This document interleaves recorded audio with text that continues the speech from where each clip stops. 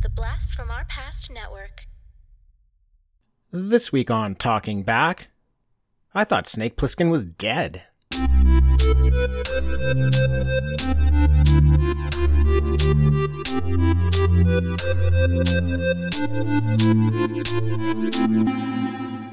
Talking Back. Hey everybody, welcome to Talking Back, the podcast where we like to chat about past achievements in movies, comics, video games, and more.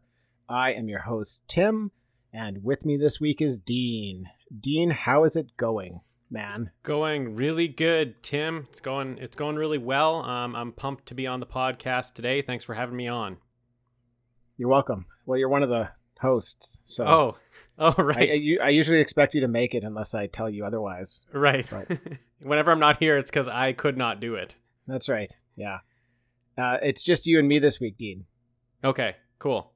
Because I think we lost all of our listeners after our Strange Brew episode. Oh, did we? Okay. Yeah. I don't think anyone's listening anymore. Oh, so this is just for us. This is for us, but we can say whatever we want right now. Yeah. I mean, we were doing that before anyways, but... You tried to line up a guest and they declined. They pulled out after hearing that Strange Brew.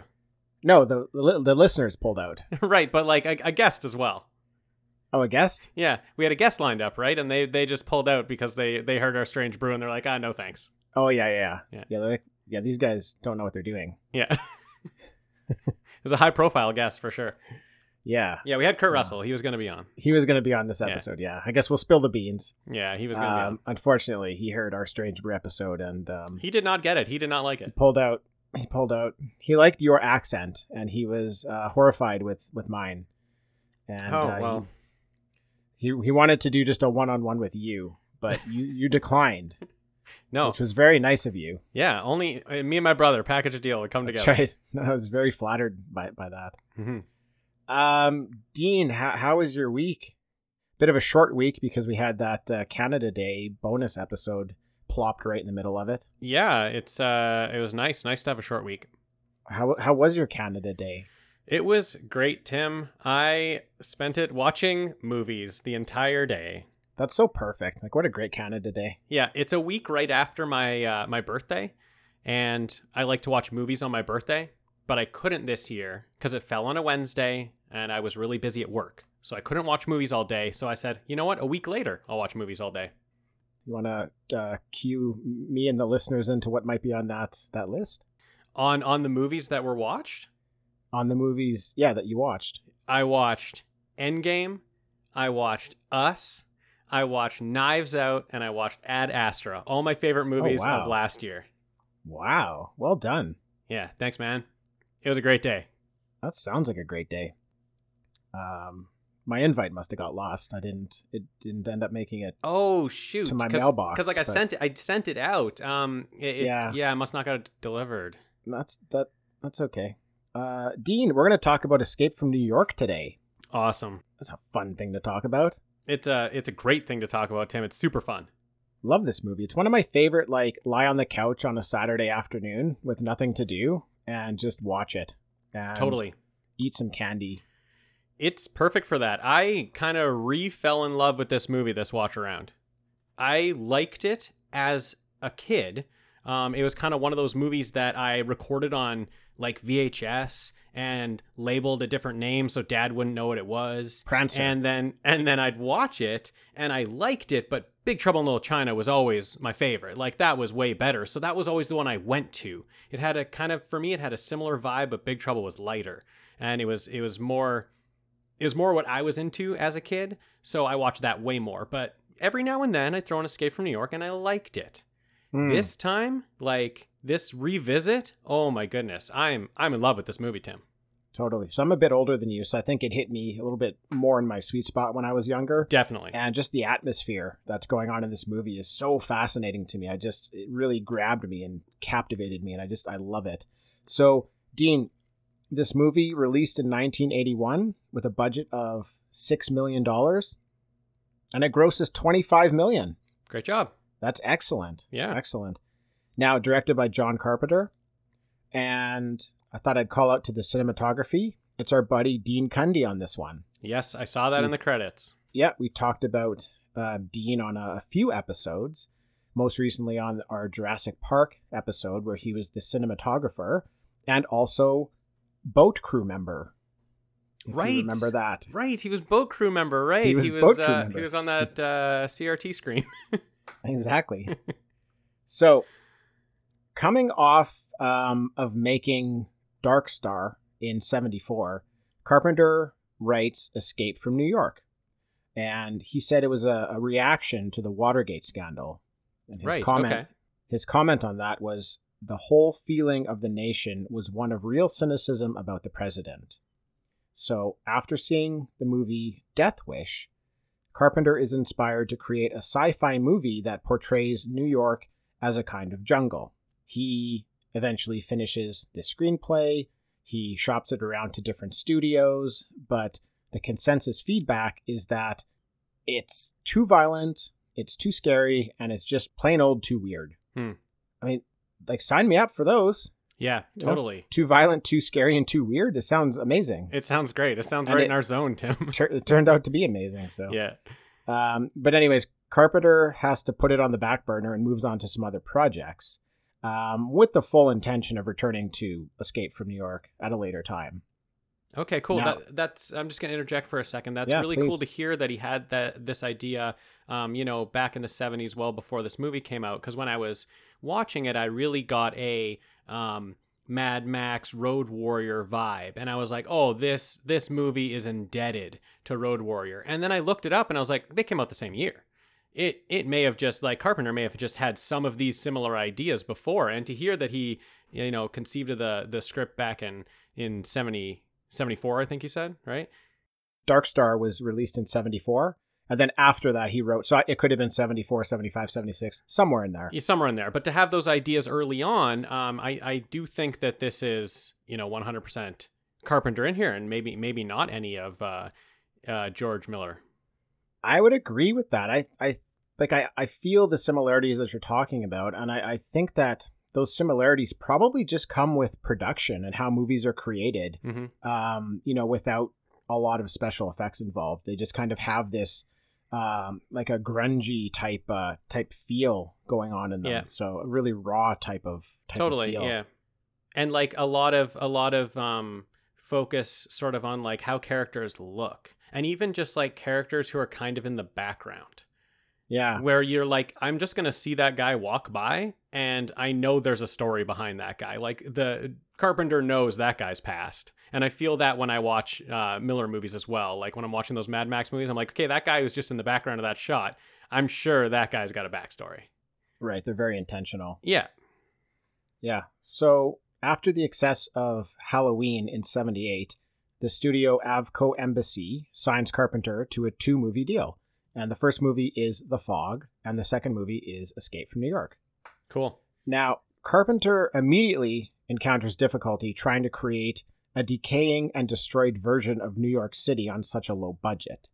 He and production designer Joe Alves of Jaws fame, right, they need to brainstorm some ideas. And they both end up rejecting the idea of actually shooting in New York because it's going to cost way too much money to actually make New York look like destroyed, right? Totally. You got to shut down the city to make it look like that.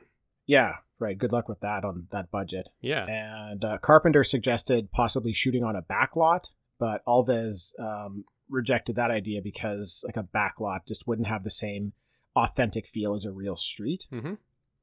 So they decide to send their location manager on a tour across the country, looking for the worst city in America. Wonderful. Yeah. And the winner is East St. Louis. Sorry, East St. Louis. It's not really their fault, though, because like a few years before that, there was a major fire in East St. Louis. So a lot of that neighborhood had been abandoned, which just makes it a perfect fit. So totally. That is perfect. And that's why it looks so good. Yeah. We're not talking smack on East St. Louis here. Yeah. We love you, St. Louis. I've been there a few times. Very nice city. But look, you fit the bill as the abandoned, rundown streets we needed here. Tim, I'm going to say, you are wearing a St. Louis hat right now. That's a good call, Dean. I am.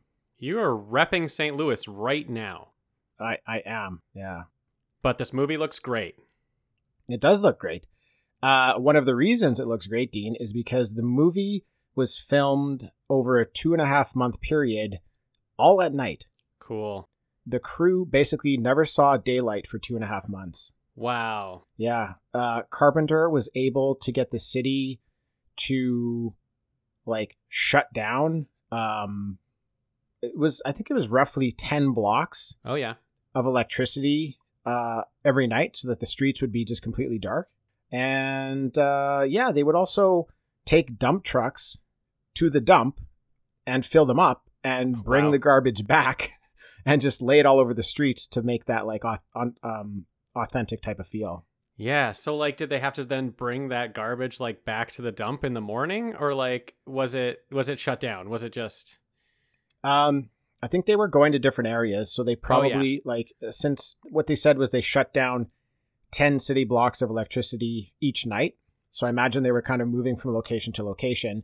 So they may have been able to leave their garbage for a while, maybe the whole 2.5 months. I don't really know. I didn't dig up anything on that. Yeah. But 100% they would have had to clean it up when everything was said and done. So yeah.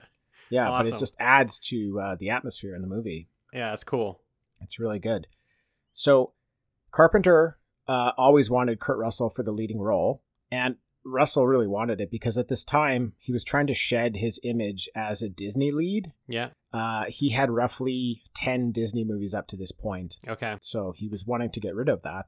Yeah. The studio wasn't really interested in him for that reason. They instead would rather have had Charles Bronson, Tommy Lee Jones, Nick Nolte, or Jeff Bridges. Such obvious choices coming from the studio. Yeah, I know, right? Carpenter wins out, though, and we get Kurt Russell. Yeah. Yeah, that's right. Now, Kurt Russell describes the character of Snake as a mercenary with the fighting style of Bruce Lee, the Exterminator, and Darth Vader, and a vocal likeness to Clint Eastwood. Yeah, could definitely get that. Yeah, definitely. And all that matters to Snake? Dean, what do you think all that matters to Snake is? Get out alive. No. All that matters to Snake is the next 60 seconds. Oh, that's good. That's good, hey? That's fucking good. Yeah. I love Snake. I love this character, man. Yeah. Do you know who else loves Snake, Dean? You?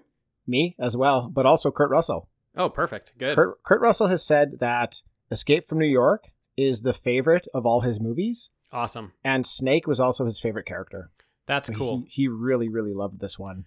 I love that. I think this character makes Jack Burton way better because he plays this character, because he plays Snake and plays such the tough guy. It makes Jack Burton way funnier that he just is in that movie and is a fool. And also, I just need to go back to our Valentine's Day episode where my 80s crush was Jack Burton in Big Trouble in Little China. I may have misspoken. I may have been wrong. I think it could be Snake Plissken. Really? Snake is looking fine in this movie. He is looking fine. He looks like the coolest G.I. Joe character that you could ever get. Definitely. If he was purchasable, he would have been the one that everybody wanted to buy. He looks so cool in this. Yeah, he's got the hair, he's got the eye patch, those pants he's wearing. He looks so cool. He looks great. So it's at least a tie back to our Valentine's Day episode. It's at least a tie between Jack Burton and Snake Plissken. Okay. Well, maybe next Valentine's Day we do something similar and you can clarify for the listeners. Perfect. Who is your crush? Now, Kurt Russell tried to stay in character between takes with everything except the eye patch because he said he couldn't really see with the eye patch on, so he had to take it off. I mean, it makes sense. It makes sense. He also was the one who created the idea of the eye patch. He just thought it would fit the character of Snake and just showed up on set with it. Love it. And Carpenter loved it too. So Dean, James Cameron was a director of photography on the movie and created several of the matte paintings that were used in the film. And dude, these matte paintings in this movie are off the hook. They're insane. Tim, that's amazing. They look so cool. I did not know that. And I love the matte paintings in this movie. I was going to comment on them. They look great. That is so cool that James Cameron was on the movie. Yeah, I know. That was very, very interesting. I didn't know that either until just recently. Awesome. Wow. Yeah, they look great. I love matte paintings. I love I know you can kind of like tell that it's just a painting, but I think it looks so cool. I think maybe because we're big comic book readers, we just like seeing like art that's in the background. I just think it sets the scene and it looks really cool. I don't need it to look real. Right. Even though it like does. Like it looks as real as I guess a painting can look. Yeah, in this movie, it helped that everything was at night, so the matte paintings are kind of Totally. like they're not Yeah. fully lit, and they, maybe some of the mistakes in the painting might not be exaggerated as much in the darks, but Yeah. whatever the case was, these were absolutely incredible matte paintings. That's a good point. That's a good point, Tim, because if I ever made a comic book, it would be strictly to be read in the dark, Right. just so you could not see any of the detail. So you could draw your comic book, and then before you print it, you like add an 85% layer of black over top of everything. Yeah, And then totally. Then you release it. Yeah, perfect. Just call it a style choice. yeah. Yeah, Everything's just really dark. that's right. Yeah, that's cool. Okay, so the people we've got involved in this movie here, we have Kurt Russell, who we've mentioned obviously as Snake Plissken. We have Lee Van Cleef as Bob Hawke. I love the name Bob Hawke, so Yeah. I'm gonna call him Bob Hawke this whole time. Okay, perfect. We have Ernest Borgnine as Cabby. We've got Isaac Hayes as the Duke. Our boy Harry Dean Stanton Yeah, as the man. Brain. Fucking crush the brain. The beautiful Adrienne Barbeau as Maggie. Great in this movie. And Donald Pleasance as the President. Awesome. This is an excellent cast. It really is. It really is. Like Lee Van Cleef just is so good. He just crushes this movie. Nobody does not crush in their role in this movie. Yeah, very true. Everybody in their role is so great. Yeah. Dean, I love seeing at the beginning of a movie directed by John Carpenter and starring Kurt Russell. It just makes me feel happy inside, with the caveat of Escape from LA. That gives me Right. a different type of feeling. Right, movie I've actually never seen. I Oh, never went no? and watched that one. No. Okay. Well, I didn't think it was Carpenter until I just looked it up, like Yeah. before this movie, and I was like, "Oh, it was Carpenter." How did I not watch that? How did I miss that one? Yeah, I think because it was terrible. I just remember being so into it at the time, and I saw it in the theater, and even like a movie that was probably made for my demographic just completely and utterly failed for me. I just Yeah. left thinking that was such a pile of garbage. Right. But maybe it needs a rewatch. I don't know. Yeah, you're right though. The Carpenter Russell duo. I mean, we've run down my top 10 before, and 2 and 3 are that combination. That's right. It's a great combination. Yeah. So, in the movie, it's 1988, and the crime rate is up 400%. That is a lot of crime. That's a lot, man. That is a lot. What do you do with that kind of crime, Dean? You throw everybody into one city. That's right. You throw everybody into Manhattan Island, and it becomes a maximum security prison for the entire country, and you contain it with a 50-foot wall, protected by police who are ready to shoot you. Yeah. Yes. And They are definitely, and like they show that. I mean, you'll get to it, but they show they are ready to shoot you, even if you listen to them. they like shooting you. They love it. There's no police inside of the prison, and once you go into the prison, you cannot come out. Mm-hmm. Mm-hmm. That whole narration that we just heard there was done by Jamie Lee Curtis, Yes, which I was did hear that. was really cool. That's That, awesome. yeah, it's awesome. She wasn't credited, but it was her voice. Right. This is after Halloween, right? Yeah, exactly. Yeah. Yeah. Okay. Cool. The opening and the idea behind this movie always fascinated me. Like, as a younger viewer, when I would watch this or whenever I was about to watch it, I'd always kind of like place myself in that situation and wonder what I would do in Yeah. that situation. We all know that younger Tim would have done just fine because I had that little duffel bag of mine full of like handcuffs and firecrackers Yes. and keys and cap guns, and I'd take it wherever I went. So as long as I could sneak that over the wall with me, I was going to do just fine. Tim, I thought about that duffel bag. That's so Did you? weird. I thought about that duffel bag when I was watching this. I don't know why, but I was like, Because it's that like what duffel you bag would would want. be really handy right now. It had everything you need to survive this prison. So you carried it with you just in case you, as a 8-year-old, was going to get arrested Yeah. and thrown into some sort of city that was a prison. Yeah, you never know as an 8-year-old when you're going to do the wrong thing and I know, have to yeah. pay the maximum price for it. You never know. So now it's 1997, Yeah. and we get a quick scene of some prisoners trying to escape, Dean. And this is where the police just blow them to shit. So Yeah, like, I feel like the police is like, you got to turn around right now. I feel like they were paddling the other way. I think they were starting to turn around. They had no time to do anything. It's just like the guy like looks up like he just heard voices, and then they just get shot down. Boom, blown. But I like what it establishes, and that's that the police are not farting around here, right? Like Yeah. this is a serious situation, and the prisoners are meant to stay in, so don't even try, right? I don't mind what they're trying to achieve there. We're at Liberty Island Security Control. Now, Escape from New York is actually the first film that was ever allowed to film at Liberty Island, where the Statue of Liberty is. Oh, cool. Yeah. Wow. So we meet Kurt Russell's character of Snake Plissken, who's been captured and is in police custody. Mm-hmm. But luckily, Dean, he hasn't been gunned down yet. Yes, that is lucky. And Yeah. Tim, why did they tell us why he's been captured? They do tell us why. Right, but they don't really show us a scene. No, we don't really get it. Which It was that scene was shot Yep. and not included in the movie.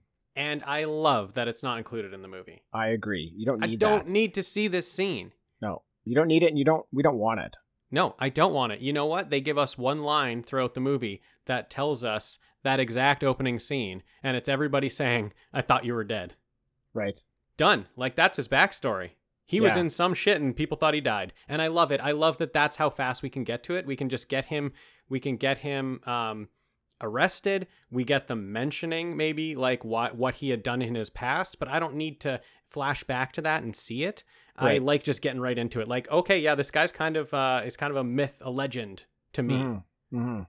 I am going to peel back the curtain a little bit for everybody, but we're not quite there yet. Okay. Just on cool. his character, some awesome. character development. Okay. Just because I think it helps understanding his motivations in the movie, so I'm going to share it. So, Dean, it's lucky for Snake here that the National Liberation Front of America hijacks a small aircraft transporting none other than the president. And the plane goes down inside the wall. They crash it in there. The president, luckily, climbs into an escape pod. Well, actually, It's more like a crash pod because it doesn't actually eject. It's like the plane crashes and the pod just allows him to survive. I think he gets like pooped out of the plane at some point.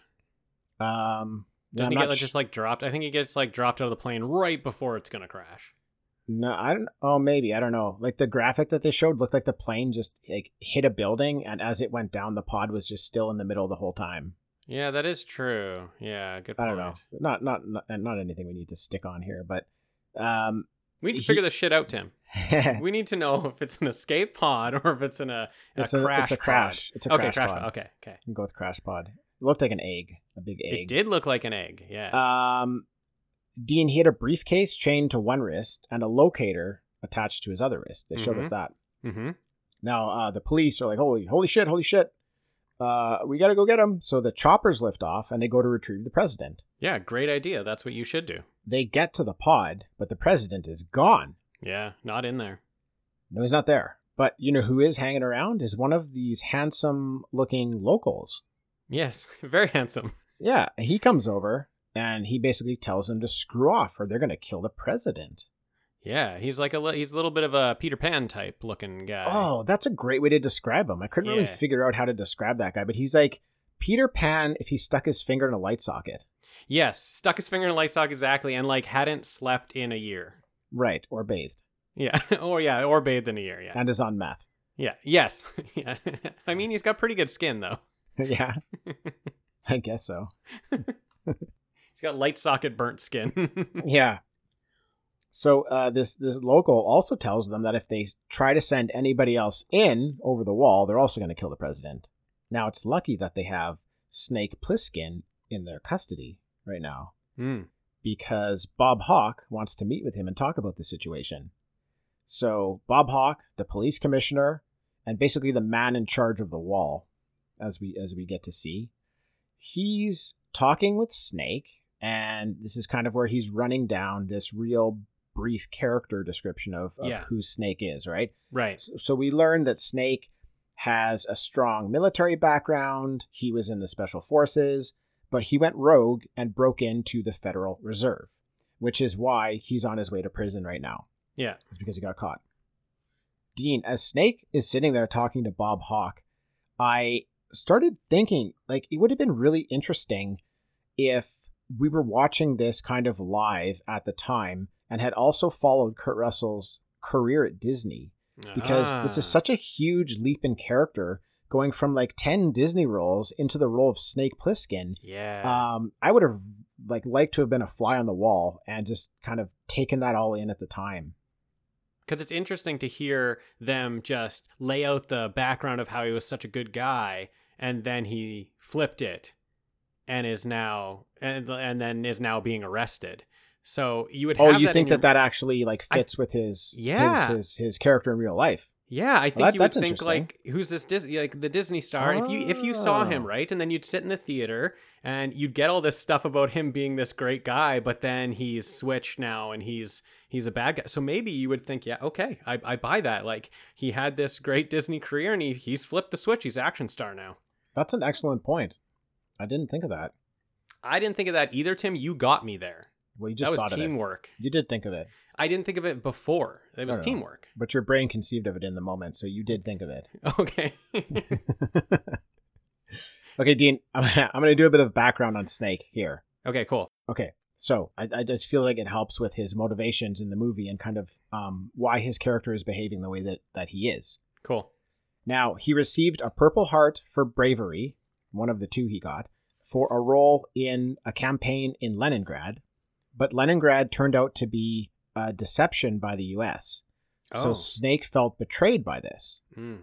Now, Leningrad is also where Snake lost his eye. And the U.S. police force burned Snake's parents' house while they were in it. Fuck. So, killed his parents. In 1993, so 4 years earlier, Snake teamed up in Kansas City with Harold Hellman and Fresno Bob. I love that name, Fresno Bob. Fresno Bob. That's excellent.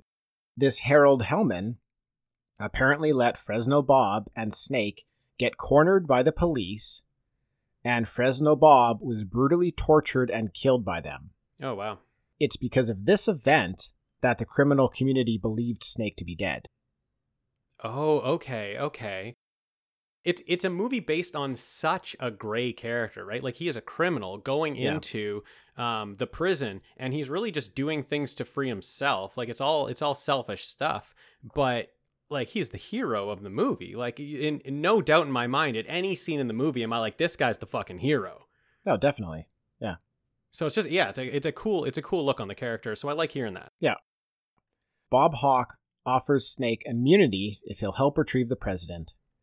And Snake is reluctant at first, but basically, like, he's on his way into the prison right now anyways. So you may as well just agree to the terms because it doesn't matter, right? Yeah, and I think before this, when they were like walking him down the hall, you hear like the voice that says like, no talking while you're getting processed. If you want to be cremated right now, you can choose that. Like, you don't have to go into the prison. You can just get murdered there. You just get killed and cremated. I wonder what percentage just choose that. And I love that as the setup. Like, that is what we hear. I don't know, like, it's a couple minutes into the movie. It's one of the first things we hear as that like incredible Carpenter score is playing. We just hear this, that you can choose to just die if you want instead of going in there. Must be bad in there. Yeah, you mentioned Carpenter's score. He is the one who scored the movie. Yeah, him and his buddy Alan Howarth or something like that. Okay, and it fucking rocks, man. Like I've been doing with all these movies, I've been rocking it all week, and it's so good. I love it. I love Carpenter, and I love seeing Carpenter's name like 4 times in the opening credits. Oh, totally, yeah. I really enjoyed the score for its subtleness in this one. It wasn't like in your face. At no time, I think actually only one time did it really pop out to me. And it only popped out because I was like, oh yeah, the score is going on, but I'm not really noticing it. Yeah. So I in this movie, I appreciated it for like not being too intrusive. Yeah, and it really like sets the tone for me, like, or I guess the vibe. It sets the vibe of the movie in every spot that it's playing, and it has very similar spots to Halloween, and then it has very similar spots to Big Trouble, and it's like both of these times where it's like really scary. It kind of feels really a lot like Halloween. When it's like getting a little more fun and kind of world building, it's more like Big Trouble, and I just loved that those two kind of in the same movie for me. Mm-hmm. Yeah, it was very good. So Bob Hawke gives Snake 23 hours to get the president back. But Snake says they had talked about 24 hours. So he's already like shaved an hour off of the time. Yeah, totally. But Bob Hawke says, listen, in 22 hours, the Hartford Summit meeting will be over. China and the Soviet Union will go back home. The president was on his way to the summit when his plane went down. He has a briefcase attached to his wrist. The tape recording inside has to reach Hartford in 22 hours. So, right. Again, they're just like summing up all this backstory and just giving it to us in a few sentences, right? Like not wasting very much time with it, just telling us exactly what we need to know. It's really good. We like I mentioned with the Saturday afternoon, this is a movie you don't need to use your brain. You can like check your brain at the door and just lie on the couch and veg out to this movie, but it's fun. That's a really good point. You don't need to be totally engaged with it to really be able to follow it. But at the same time, if you are totally engaged, there's so many things to appreciate that's going on. Yeah. And that like wristwatch ticking clock, like I am a sucker for anything. I don't know why. I'm a sucker for anything that has a countdown. And I love starting a movie with a countdown and something we have to work towards. But like, is he saying that the president is just useless after this time? Like it just doesn't really, like this is what really matters, and if you don't get him after this, like who fucking cares about that guy? That is what he's saying. He's saying if you don't retrieve him, like this is the importance of the president right now is to like be a part of this summit and deliver what's on this tape, which we never really learn what's on this tape other than we know that it is in regards to harnessing nuclear energy. Yeah, right. Yeah. But yeah, basically they're saying like if the president doesn't get to this summit, then we really don't care because it seems like far worse things are going to happen after that. Yeah. And a president probably won't even matter. So, right. Okay. Yeah, that's something that stood out for me on this watch. Didn't like really understand this at all when I was a kid, but like Hawke has his own agenda here. Like it's like we need the president, but only for this time. I don't need him after this. It's not just like this is the good guy and he's sending in this guy to go save the president. Like it's more detailed than that. Like each character kind of has their own motivation in this moment. And I think Hawke is saying, he's good in this time and then I don't care anymore. It's an excellent setup for the ending. Yeah, totally. So Snake has agreed and they give him the shot that places an explosive charge in his neck that's going to go off in 23 hours and kill him. So if he doesn't make it back in time, he's dead, Dean. That's not very nice. No, it's not very nice. I thought this shit was going to be fake. I thought they like just faked him out. Totally. Every time I watch it, I still think it's going to be fake. Even this last time I watched it, I was like, I think this is like a fake out. But it's another movie I'm thinking of that the fake out is in that I think just kind of like transitions into all these other types of movies that have a similar thing. I always like revert to this other movie that it is actually a fake out. Right. You're like, is this the one? Is this the fake out one? Yeah. Snake, he's not all that happy with the situation. He tells Bob Hawke that when he comes back, he's gonna kill him. Yeah. Dean, that's not very nice either, though. No, I mean, he's not a nice guy. He's not a nice boy. Nobody's being exceptionally nice yet in this movie. No, and like when they inject that thing in his neck, they just like double gun him, right? They got the two guns each side. That seemed like overkill right there. Why don't you just put one gun in one side? Yeah. Yeah, like if you blow one side of his neck off, he's probably not going to make it. Probably not going to make it, yeah. I don't know. He is Snake Plissken, though. I don't know. Oh, he totally could make it. I don't know. They give Snake a glider. That thing's cool. It is cool to sneak in undetected. Now, I'm very excited at this moment. Like it's a really cool idea. Just kind of going into this prison, like all stealth, right? They're dropping in like this super military hero, and he's got his little stealth glider, and he's getting past like their anybody who could detect him there. Yeah. And like, we've already also set up that we love Snake and we don't like Bob Hawke very much, which is really interesting that in, maybe 20 minutes, we know who the good guys are, we know who the bad guys are, but we're already cheering for the bad guy and we don't like the good guy. That's very true. That is a very interesting setup. And I think it also sets up, we're sending a bad guy we're sending a guy who's supposed to be going into this prison, and now we're going to be in there, and we know absolutely nothing about it. Like, I don't know a single thing about that prison, and I like to be surprised just like Snake is. Snake doesn't know what to expect, and so he's going to be going into that prison, no idea what, just knows that he could have chose to die before he went in there. And so I love that. That's what makes me so tense in this moment, and just like the anticipation is high, and I'm just super excited to see what comes next, because we have no clue. There was no scene showing us like really what was going on except for Peter Pan coming out, and we're like, okay, that was one guy in this place and he looked bad. So I can't wait to see what we run into. Yeah, exactly.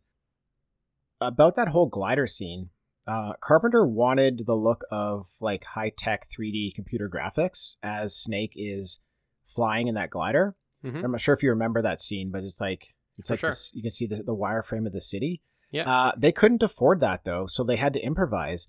So for those effects, the crew, they filmed the miniature model of New York that they had built under a black light and put reflective tape along the edge of each model. And then that ended up making this like real convincing simulated 3D effect. So, oh, cool. I had never known that was not 3D effects until reading that just recently. Wow. And like, it looks like 3D. Totally. I mean, I have a background in 3D, and that has fooled me every time. He did such a good job with it. But damn, dude, I pity whoever was required to put the tape on every single edge. No kidding. Of the building to make it look three-dimensional. Wow. There were probably that is amazing. Hundreds of little buildings in that shot. It's just really like... I'm replaying it in my mind and trying to figure out how exactly that was in 3D. That's amazing. Isn't it incredible? Yeah, I'm going to look for that next time I watch it. That is really cool. It's even knowing it, it's like, that looks damn good. Like, totally, it does not look like that, like it wasn't 3D. So. That looked great. I didn't even second guess it at all. Like, that looked great. Yeah, it was very cool. Snake lands on the edge of the World Trade Center so that he can drop off later with the glider and make his way out. Like, he's at like the highest point in the city there. Yeah. Like, we've talked about the setting before. It's just, everything looks great now that he's in there. They show us like the full-sized crashed airplane that the president was in, like on fire and like blown open. Yeah. It looks so great. You know what? Like, there's so many parts of this movie where, like, when you say a $6 million budget, it's hard for me to imagine like how they pulled this all together, like that crashed plane, that exactly right there, and like those 3D effects. Like, I mean, CGI and computer graphics now are incredible. You can do amazing things, but to fucking pull off a movie in 81 must have been just fantastic, to be on one of those sets and then go into the theater and see that final product and it looking real. That would have been so much fun. Would have been cool. The things they could pull off in 81, amazing. Mm-hmm. Yeah, no kidding. Snake has a locator that he can track the president with, so he starts to follow that. And Dean, we find out that the prisoners have some culture. Oh, I love it, Tim. I fucking love this. It's fucking great. Snake walks in on a musical in progress. And it's it's not half bad. It's pretty decent. Tim, that is the first thing we see. I told you, I'm so excited. I'm so amped up to see what the violence and craziness of this city is going to be. And he walks into a theater. I'm so scared. And he walks into them putting on a Broadway musical. Of course they are. Why wouldn't they be? Why aren't they going to the theater and watching a show? It's amazing. I love it. Yeah, no one's going after them. They're all just like, everybody's watching the show, right? Yeah, it's amazing. It's a great setup. I'll let you go into the next part where then immediately he goes into a very rough scene. And I love that transition from like just throwing me right off and being like, oh, cool, they have fun here too. I love it. And then going straight into like something very violent. Right. Yeah. So Snake finds the president's transponder in that area, but it's on a homeless dude. So shit, man. Fuck. Yeah, and when he's down there, when he's like in the basement, this is where we first see like Snake fighting. Yeah. And there's like 3 guys on me, he just fucks him up. Like we're like, okay, yeah, he is good. He means business. That's the first time I've seen him fight, and he handled those guys no problem. Yeah, definitely. But that was very scary down there. Like the darkness and sort of the things happening in the corner and in the shadows, very scary. Yeah, definitely. Well, you're on edge all the time, right? Because any Yeah. one of these guys could just turn on him and try to kill him. Yeah, So, because you know nothing about it. That's why you're on edge the whole time. I love it. Yeah. I love that we just don't get a scene of like the prisoners interacting before. yeah. So Snake, like rightly so, thinks the president is dead and wants out. But Bob Hawk says, "Look, dude, you got 18 hours left. You may as well make use of it. So Yeah. start looking."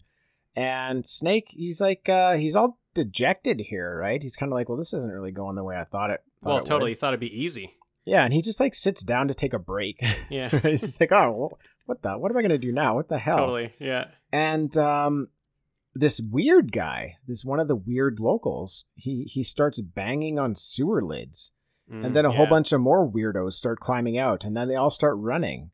So at this point, I'm just like, okay, there's some sort of like sewer weirdo run club that these Yeah. guys are all involved in, and it's just time. Right. It's time for the run. Right. So It's run time. and they just all go running. They Yeah. just all run. Like they run Yeah. past them, and they just run. It's cardio. Yeah, they don't seem to care about him at all. They just get up and they go. Yeah. Snake, he's looking for refuge because those guys they're definitely weirdos. So I'd Mhm. want to get out of there too. Mhm. And he sees a store called Chock Full of Nuts, and he kind of Of course. heads into that store. And he has a brief interaction here with a girl who is actually Kurt Russell's wife at the time. No way. Susan Hubley is her name. Yeah, they were married at this time. Okay, I could feel the chemistry.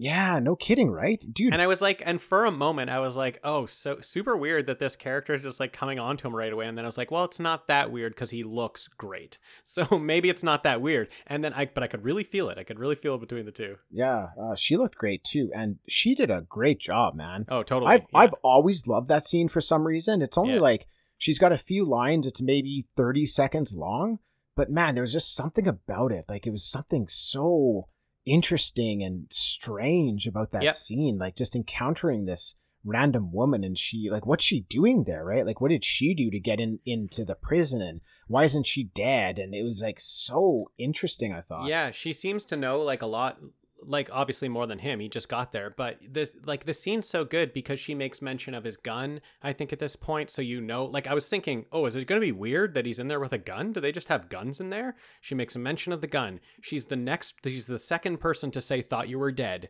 and also one of my favorite visuals in the entire movie comes with her death or being captured, whatever it is, when the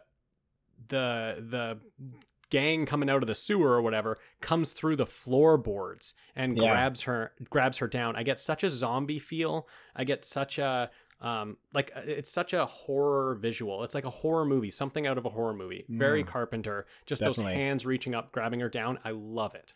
Yeah, Run Club had come back, and they've like Run Club, right? grabbed Run Club, her, and they're after Snake now too.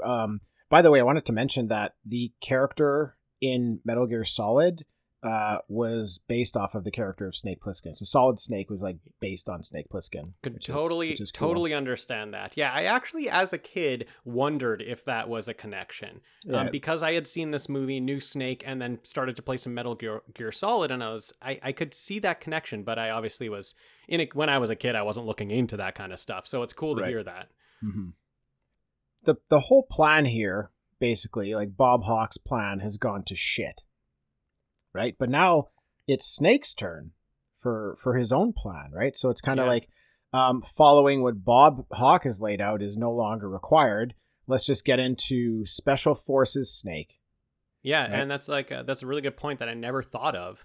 If he just goes throughout the whole movie following Bob Hawk's plan, like he might not seem so heroic in our eyes. He might not actually be the hero we learn to love by the end. He's got to figure it out himself, and now it's just all him. I really love that switch. You're right. That's a good moment. Mm-hmm.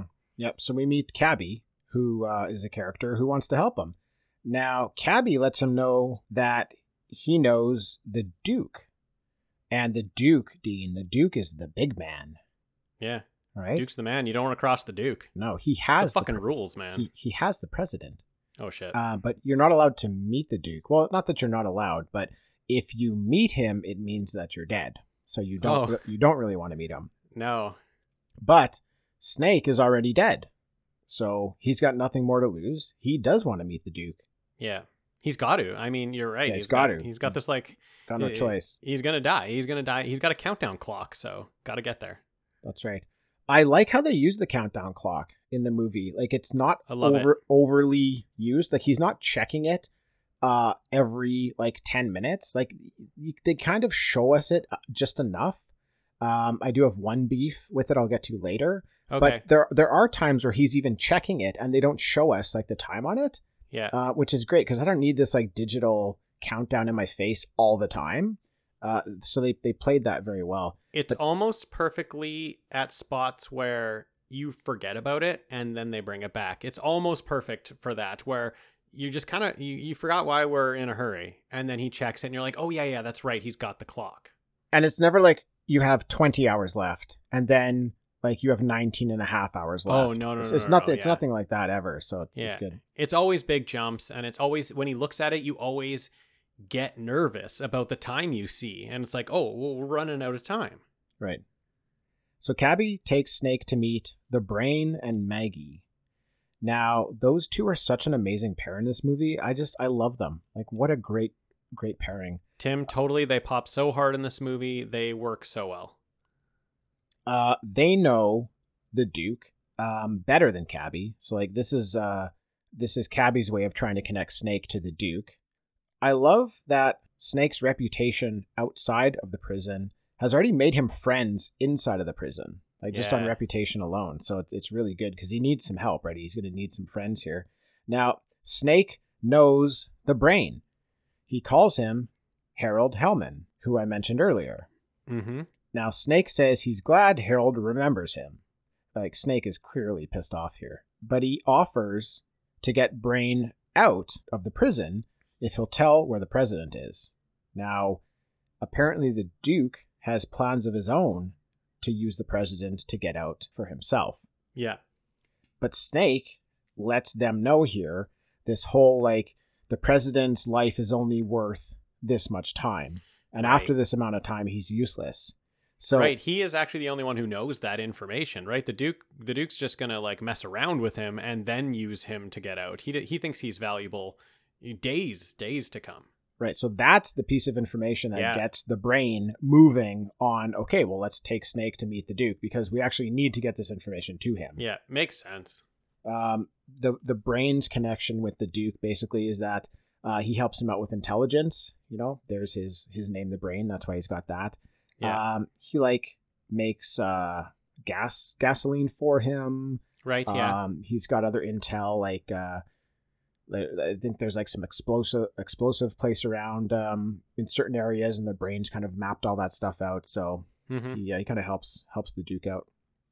Now they're on their way to see the Duke, and the Duke kind of comes across them. They're like in the streets, and the Duke rolls past in his caddy, and he's got 2 chandeliers on the front of his caddy. Yeah.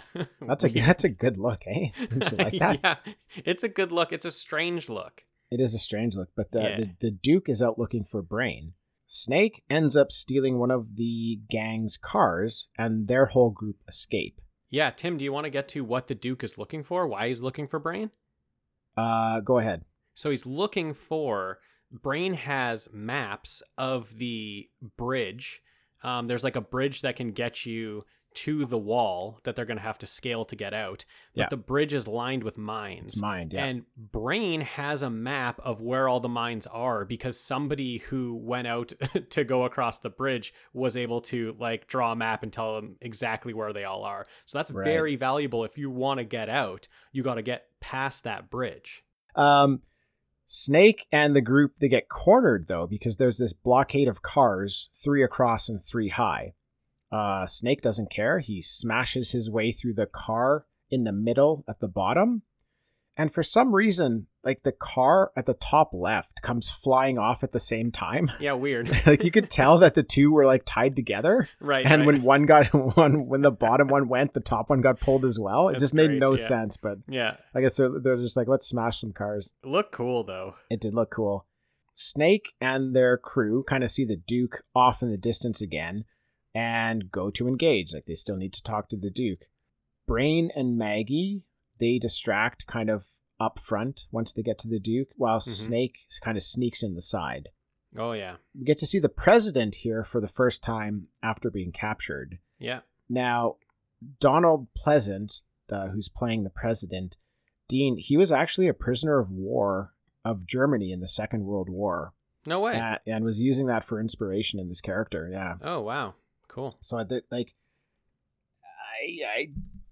who knows what you'd feel like, but there were a couple moments where I was like, man, he's maybe playing it a bit different than I would expect someone to play it.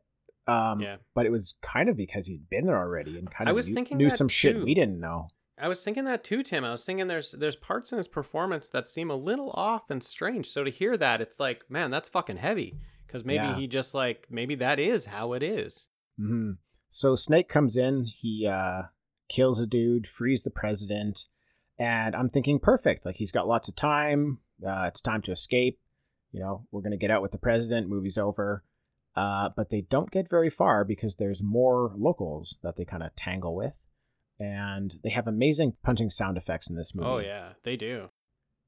I notice here also that the locals are kind of just grabbing whatever clothing garbage they can find and just putting outfits together. Because they all look really strange. Like, oh, yeah. Just whatever you can find, you just grab it and put it on. Yeah, and that's where I get very Mad Maxy feels, where it's just I don't really know how this works. I don't know how this city works, this prison city, but I'm sure they know what they're doing. I'm sure those costumes, they put that person made those specific selections and is wearing that for a reason. Yeah, this is definitely the weird part that the studios had problems with, this type of stuff, but it's what makes this movie feel so interesting. Yeah, totally. And I would say maybe for me as a kid, that's why I wasn't drawn to it as my favorite Russell and Carpenter, because it's kind of strange. But as an adult now, I am absolutely in love with this movie. Mm-hmm. So we finally meet the Duke. Now, Isaac Hayes, who plays the Duke, he was flown in for a single day of shooting for this role. Wow. And had incredibly damaged knees at the time and could barely walk. Wow. But still just agreed to do the role. And if you kind of watch it knowing that, he is mostly always seated. He's always seated. Until the end when there's a bit of a fight scene. And I was like, I think Snake tackles him at one point. And I'm like, oh shit, dude. That guy's knees are blown out. Leave him alone. And you can kind of see knee braces coming through the jeans. Oh man. Oh yeah, no. I felt bad for when he got tackled. Yeah. I kind of felt bad for him at the end there, but. Yeah, the Duke is another great character that you just you don't really see it done like this now. If you have an action movie like today, it's it's 2.5 hours long because they got to set up the villain, they got to set up exactly every one of his motivations and why he would do the things he does. They got to set up Snake at the beginning of the movie. They got to show you that backstory, why he's being captured, why he's going in there, and you waste all this time. Now, for back in 1981 for this movie, I love how quick it gets to things and how quick we get through it. We know Duke is in charge of the prison. I don't need to know his motivations. Just boom, this is a menacing guy and you don't want to cross him. You don't want to fuck with him because if you meet him, you're dead. That's all I need to know. You know what this would be nowadays? This would be a 10-episode series on Netflix and it would blow because they draw out everything. Yeah, totally. Exactly. 10 episodes. Yeah, exactly. Way too long, drawing out everything. I don't need it. And I like some of those 2.5 hour action movies. I do. I like Mission Impossible movies. They're long and they set up the villains and they set up the heroes and I like them. But this movie, there's something about this movie that you just don't see anymore that's special. Yeah. Just getting right to it and you get more of a vibe of the movie. When I know everything about every character, that's a different feeling. I'm feeling connected to characters, but this movie's all about a vibe, and it's just a great world. Yeah, definitely.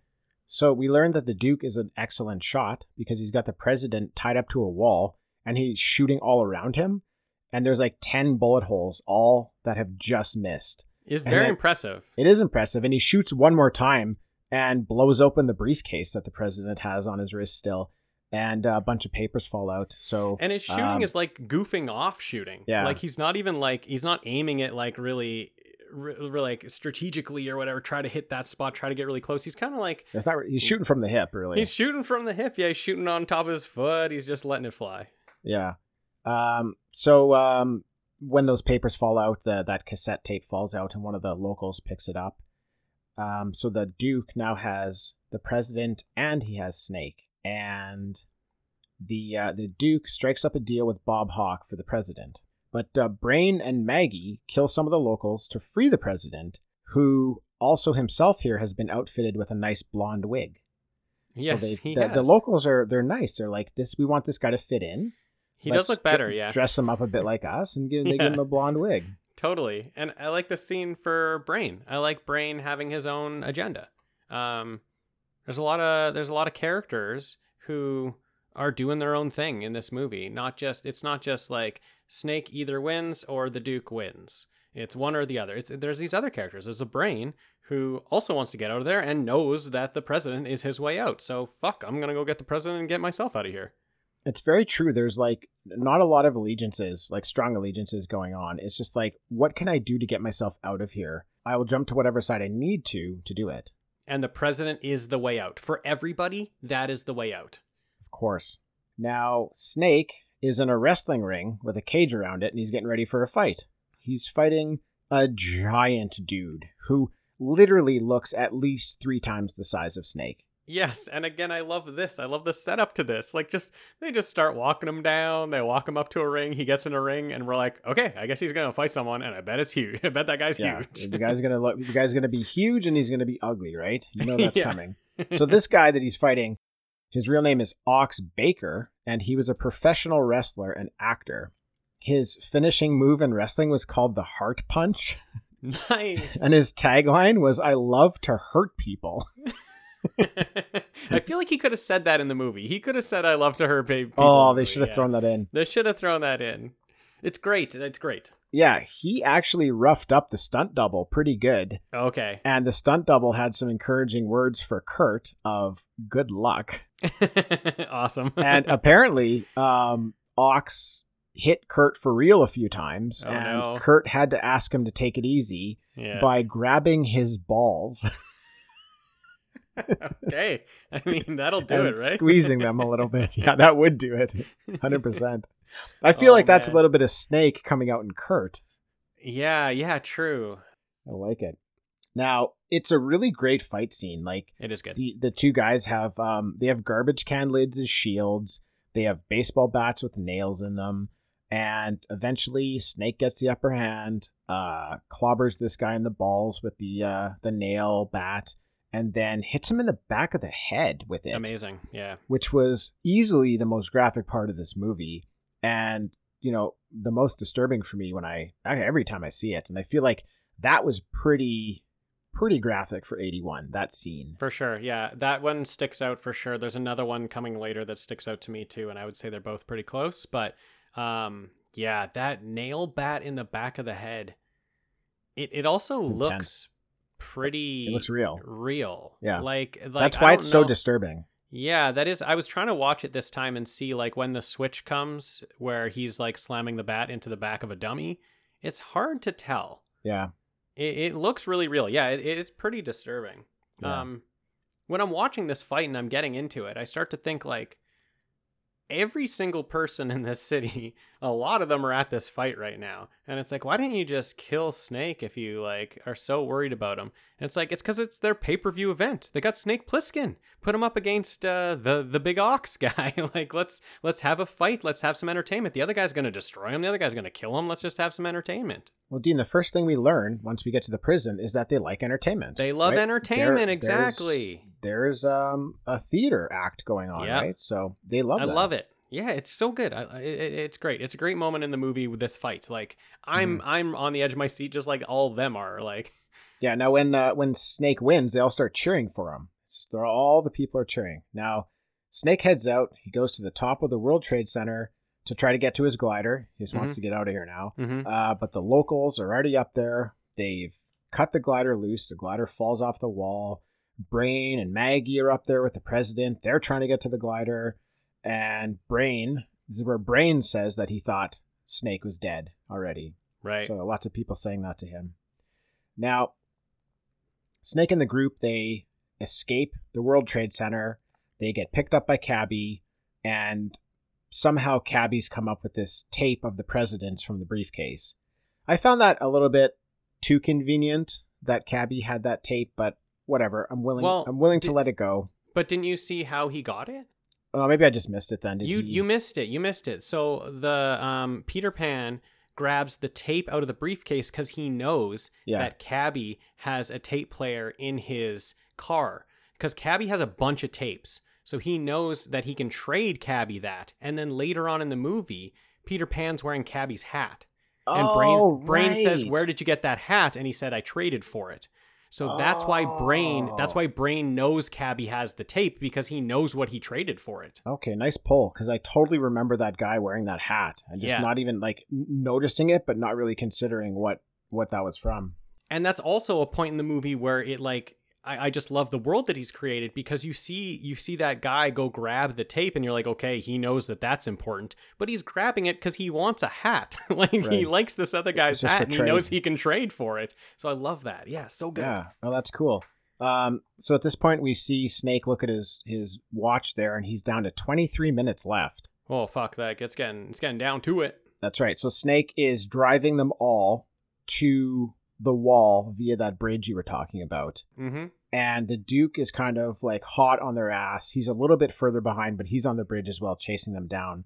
Now, this is the bridge that's full of the mines, and Brain is directing them in the back using this map. And he tells Snake to swerve, but Snake was checking his watch for how many minutes he had left and doesn't react in time. Cool. And they hit a mine.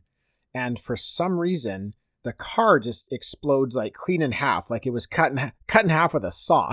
Right down the fucking middle, and only somebody in the front seat died. I'm not going to question it. It's just cars don't explode that way, but that's how cars used to work in the 80s, Tim. Yeah. Taxi cabs in the 81, they were made in two pieces, and they were glued together in the middle, and so if a bomb went off, they would split in half. Right, it's to separate the driver from the paying patrons. Exactly. And yes, unfortunately, we lose Cabby here.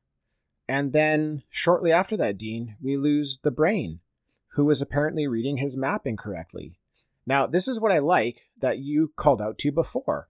That you said someone gave that map or sold that map to the Brain? Yeah. Well, do you know what that guy's plan was? It was that he gave this map knowing that he had made it incorrectly, knowing that whoever was going to get this map, if they tried to use it, was going to get killed, because the Brain is reading the map, and the other people like Maggie and Snake are actually going the wrong way, and he's yelling at them. He's like, "No, go left with me."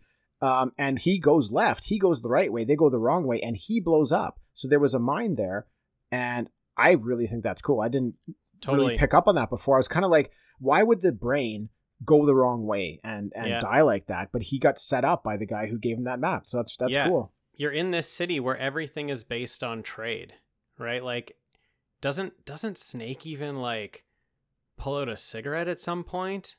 And then it might even have been when he was with that woman in that shop, and she's like, "This is a real one. You must have just got in," or something like that. Yeah, it was just before that when he was like sitting down. He was sitting down, kind of like contemplating what to do now. Yeah. So everything in this whole city is based on trade. So Brain got this map from someone. Brain gives people lots of things. He gives them gasoline and stuff. They probably like maybe.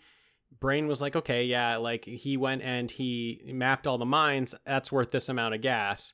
And why would it be real? Why wouldn't that guy just make it up to get his gas? Well, it was real for a while. Well, totally. He was making the right calls, but then as it got down to the end, it wasn't. He had that one in there to kill whoever. Probably to kill that person. Yeah. And then guess what you can do now? You can sell a brand new map to the next person who wants it, right? Definitely. Yeah. And it just shows you that everything in this city is, you have to trust someone else to be able to get far, like to be able to get to the next step. Yeah. So Maggie is heartbroken and decides to stay with Brain's body and basically just starts shooting at Duke when he comes driving up. Duke just smashes right into her, pins her between, his car and another car, and just gets out and keeps going on foot. So Dude. we lose Maggie there. Dude, Duke plowing Maggie over here, that's the one that got me. I had to rewind it and watch it again, and I was like, oh, fuck, that's... Like, they obviously got a dummy set up, but that car rams into that dummy. And it looks...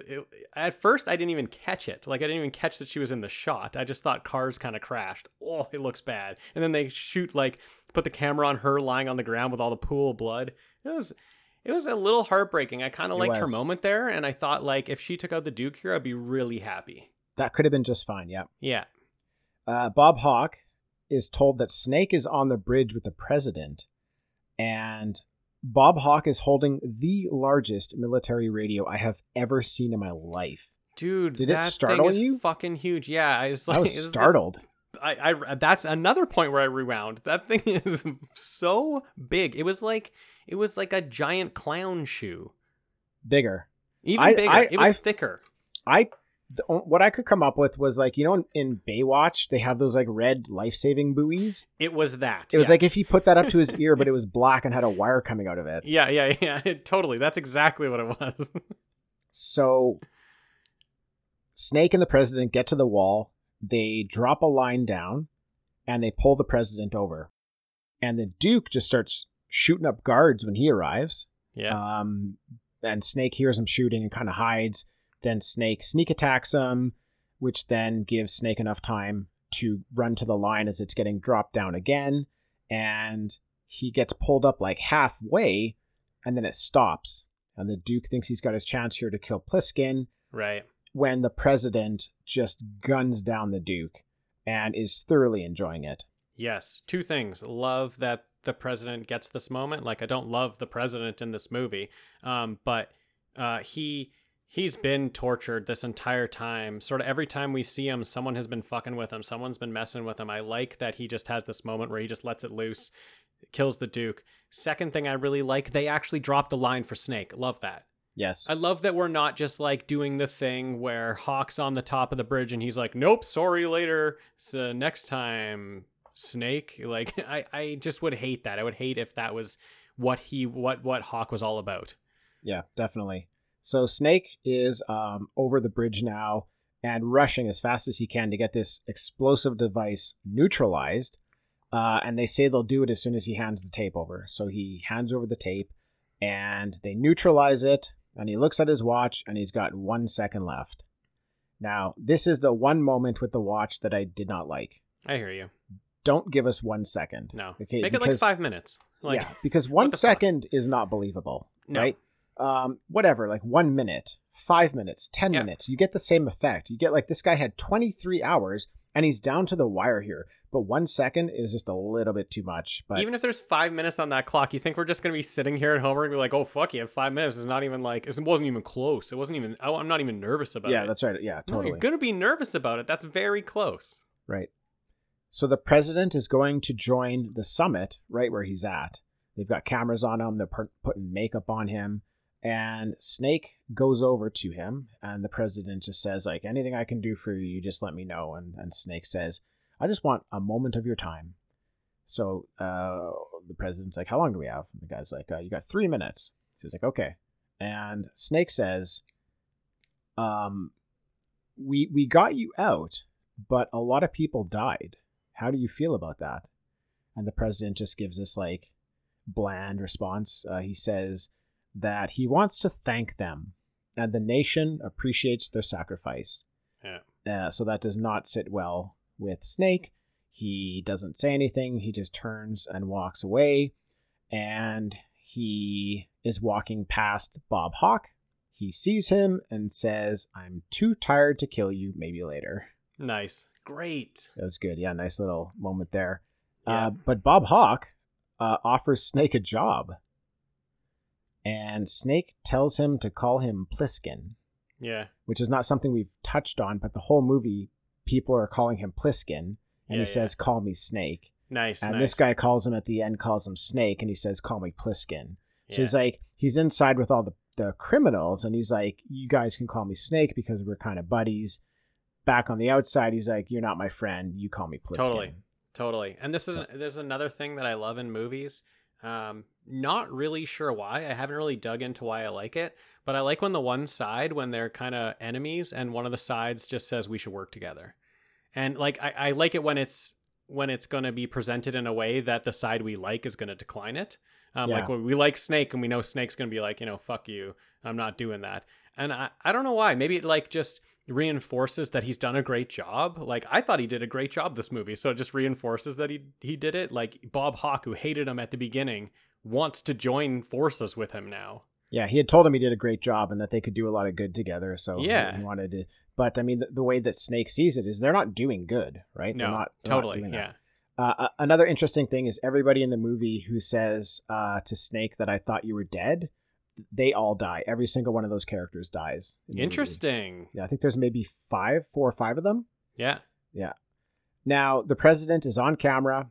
He presents the tape in the hope that their great nations may learn to live together in peace. And they turn the tape on, and some old swing music starts playing as we see Snake walking away, ripping apart the real cassette. And that's the end of our movie. Yeah. Fucking great. Excellent ending there. Where the whole time they've kind of been positioning how important this summit is and what the president has to say. And Snake gets control of it at the end and basically says like, well, F you all and what you're trying to do because it's not right. And I've got control in this situation and I'm destroying like what you guys think is right here. So yeah, and the greatest part about it is that we had that small scene where he went to talk to him. He went to say, what do you have to say about these other people that helped save your life? If the president gives a different answer in that situation, I think he gives him the real tape. Definitely, he was testing the president there for sure. So that's fucking great because again, we love Snake at this point. And so if we get to that part and he doesn't have that conversation with him, he just rips up the tape in the background, I feel a little bit like he's an enemy, like, or at least a little bit like maybe he's not as good as I thought. But having that moment where he gets to talk to him, that just proves it, that this guy's going to make the right decisions. He's in this spot where he's going to be thrown into prison, but this is the hero we thought he was. Yeah. One final thing I noticed was that I only have the DVD copy of this, but I watched widescreen DVD. It looked fantastic. It's excellent. But the cover of the DVD, it's this iconic cover of Snake kind of kneeling down with like the destroyed New York and the Statue of Liberty head and everything. He's got a cobra tattoo on his arm. But in the movie, the cobra tattoo is on his stomach. Yeah, it's on his stomach. So yeah, it's kind of, I don't know why they did that. Interesting. Yeah, probably just for effect. But yeah, I have that DVD too. I have the same cover. Yeah.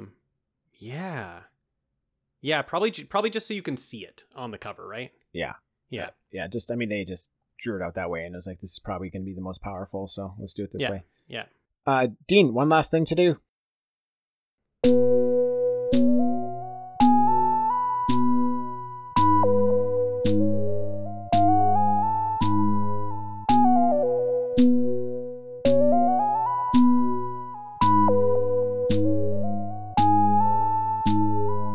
What if? Now, this is our what if, all right? The segment where we just like to throw something out there and kind of riff on it a little bit. Like, what if this happened? What if that happened? It's our safe place. And we're not trying to make anything better. We're just trying to talk a little something for fun. Yeah, it's not our New York prison. It's a safe space. That's right. Yeah. Well, some might argue that is a safe space as well. Ooh. It's like the Broadway theater. Yeah, that's right. In the New York prison, yeah. Yes, well done. Now, Dean, what if the ending of this movie was a bit different? Explain. First of all, I love the ending. This is definitely not a better ending, but it might be a little bit different, and I wonder what it would be like. I kind of enjoy when the guys on the good side, when they get trapped in the situation, they place the bad guy in at the beginning. So in this situation, I'm talking about Bob Hawke. Now, what if Bob Hawke gets placed on the other side of the wall at the end? So this whole time, he forced Snake to go inside and do his bidding for him. What if at the end, let's say Pliskin just punches him over the wall or something like that, and Bob Hawke is now stuck in this environment that he previously had control over. Mm. So it wouldn't really change much Yes. other than the fact that the movie ends with Bob Hawke over the wall. Now, Right. sure, like they could have, you could argue they drop a wire down and pull him back up. But more interestingly, what if the Duke's men or something grab him and they actually make off with him? Yeah. What do you think that does? Okay, I got a couple thoughts. The snake, like, so it would have to be like Snake kind of tossing him over the wall, putting him in there.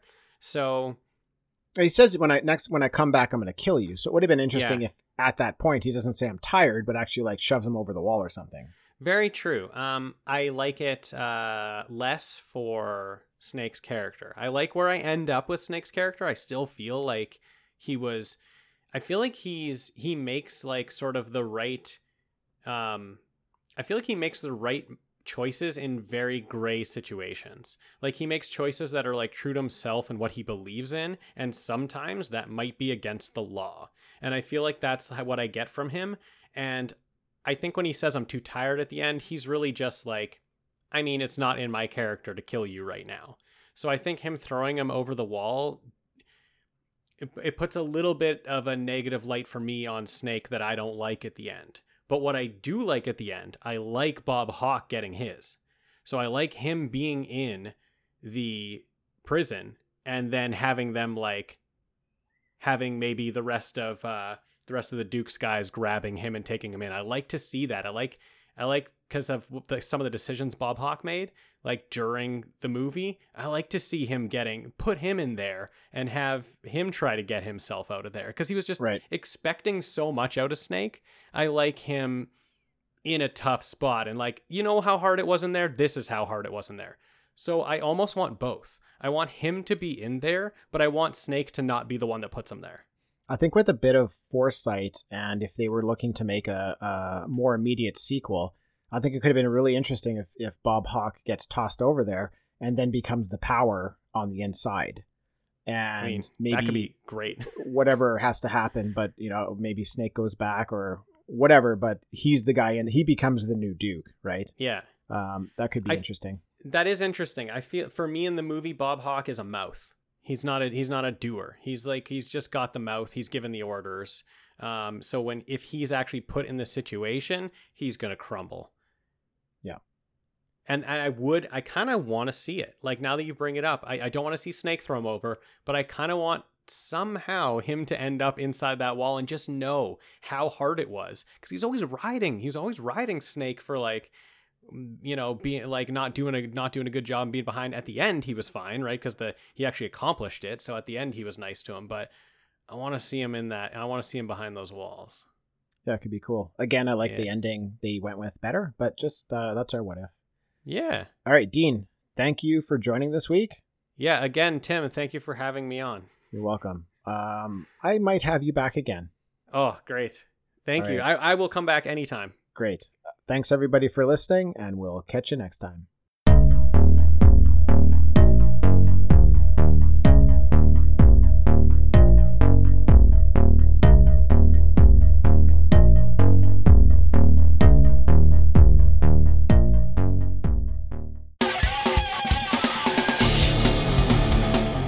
Have you been wondering where's the beef?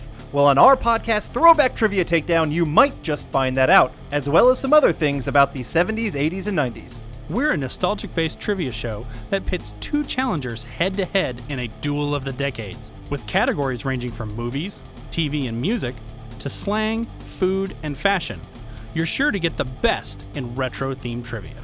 So strap on your jelly shoes, grab a Surge, and walk like an Egyptian to your favorite podcast app and check out Throwback Trivia Takedown. I heard even Mikey likes it. That's it for another episode. Thanks to everyone for listening. If you'd like to drop us a line, we'd love to hear from you. You can find us at Facebook, Instagram, and Twitter as TalkbackPod, or by email at talkbackpod@gmail.com. Also, please leave us a review on iTunes. Those reviews will help more people find Talking Back. All right, that's it. We're done.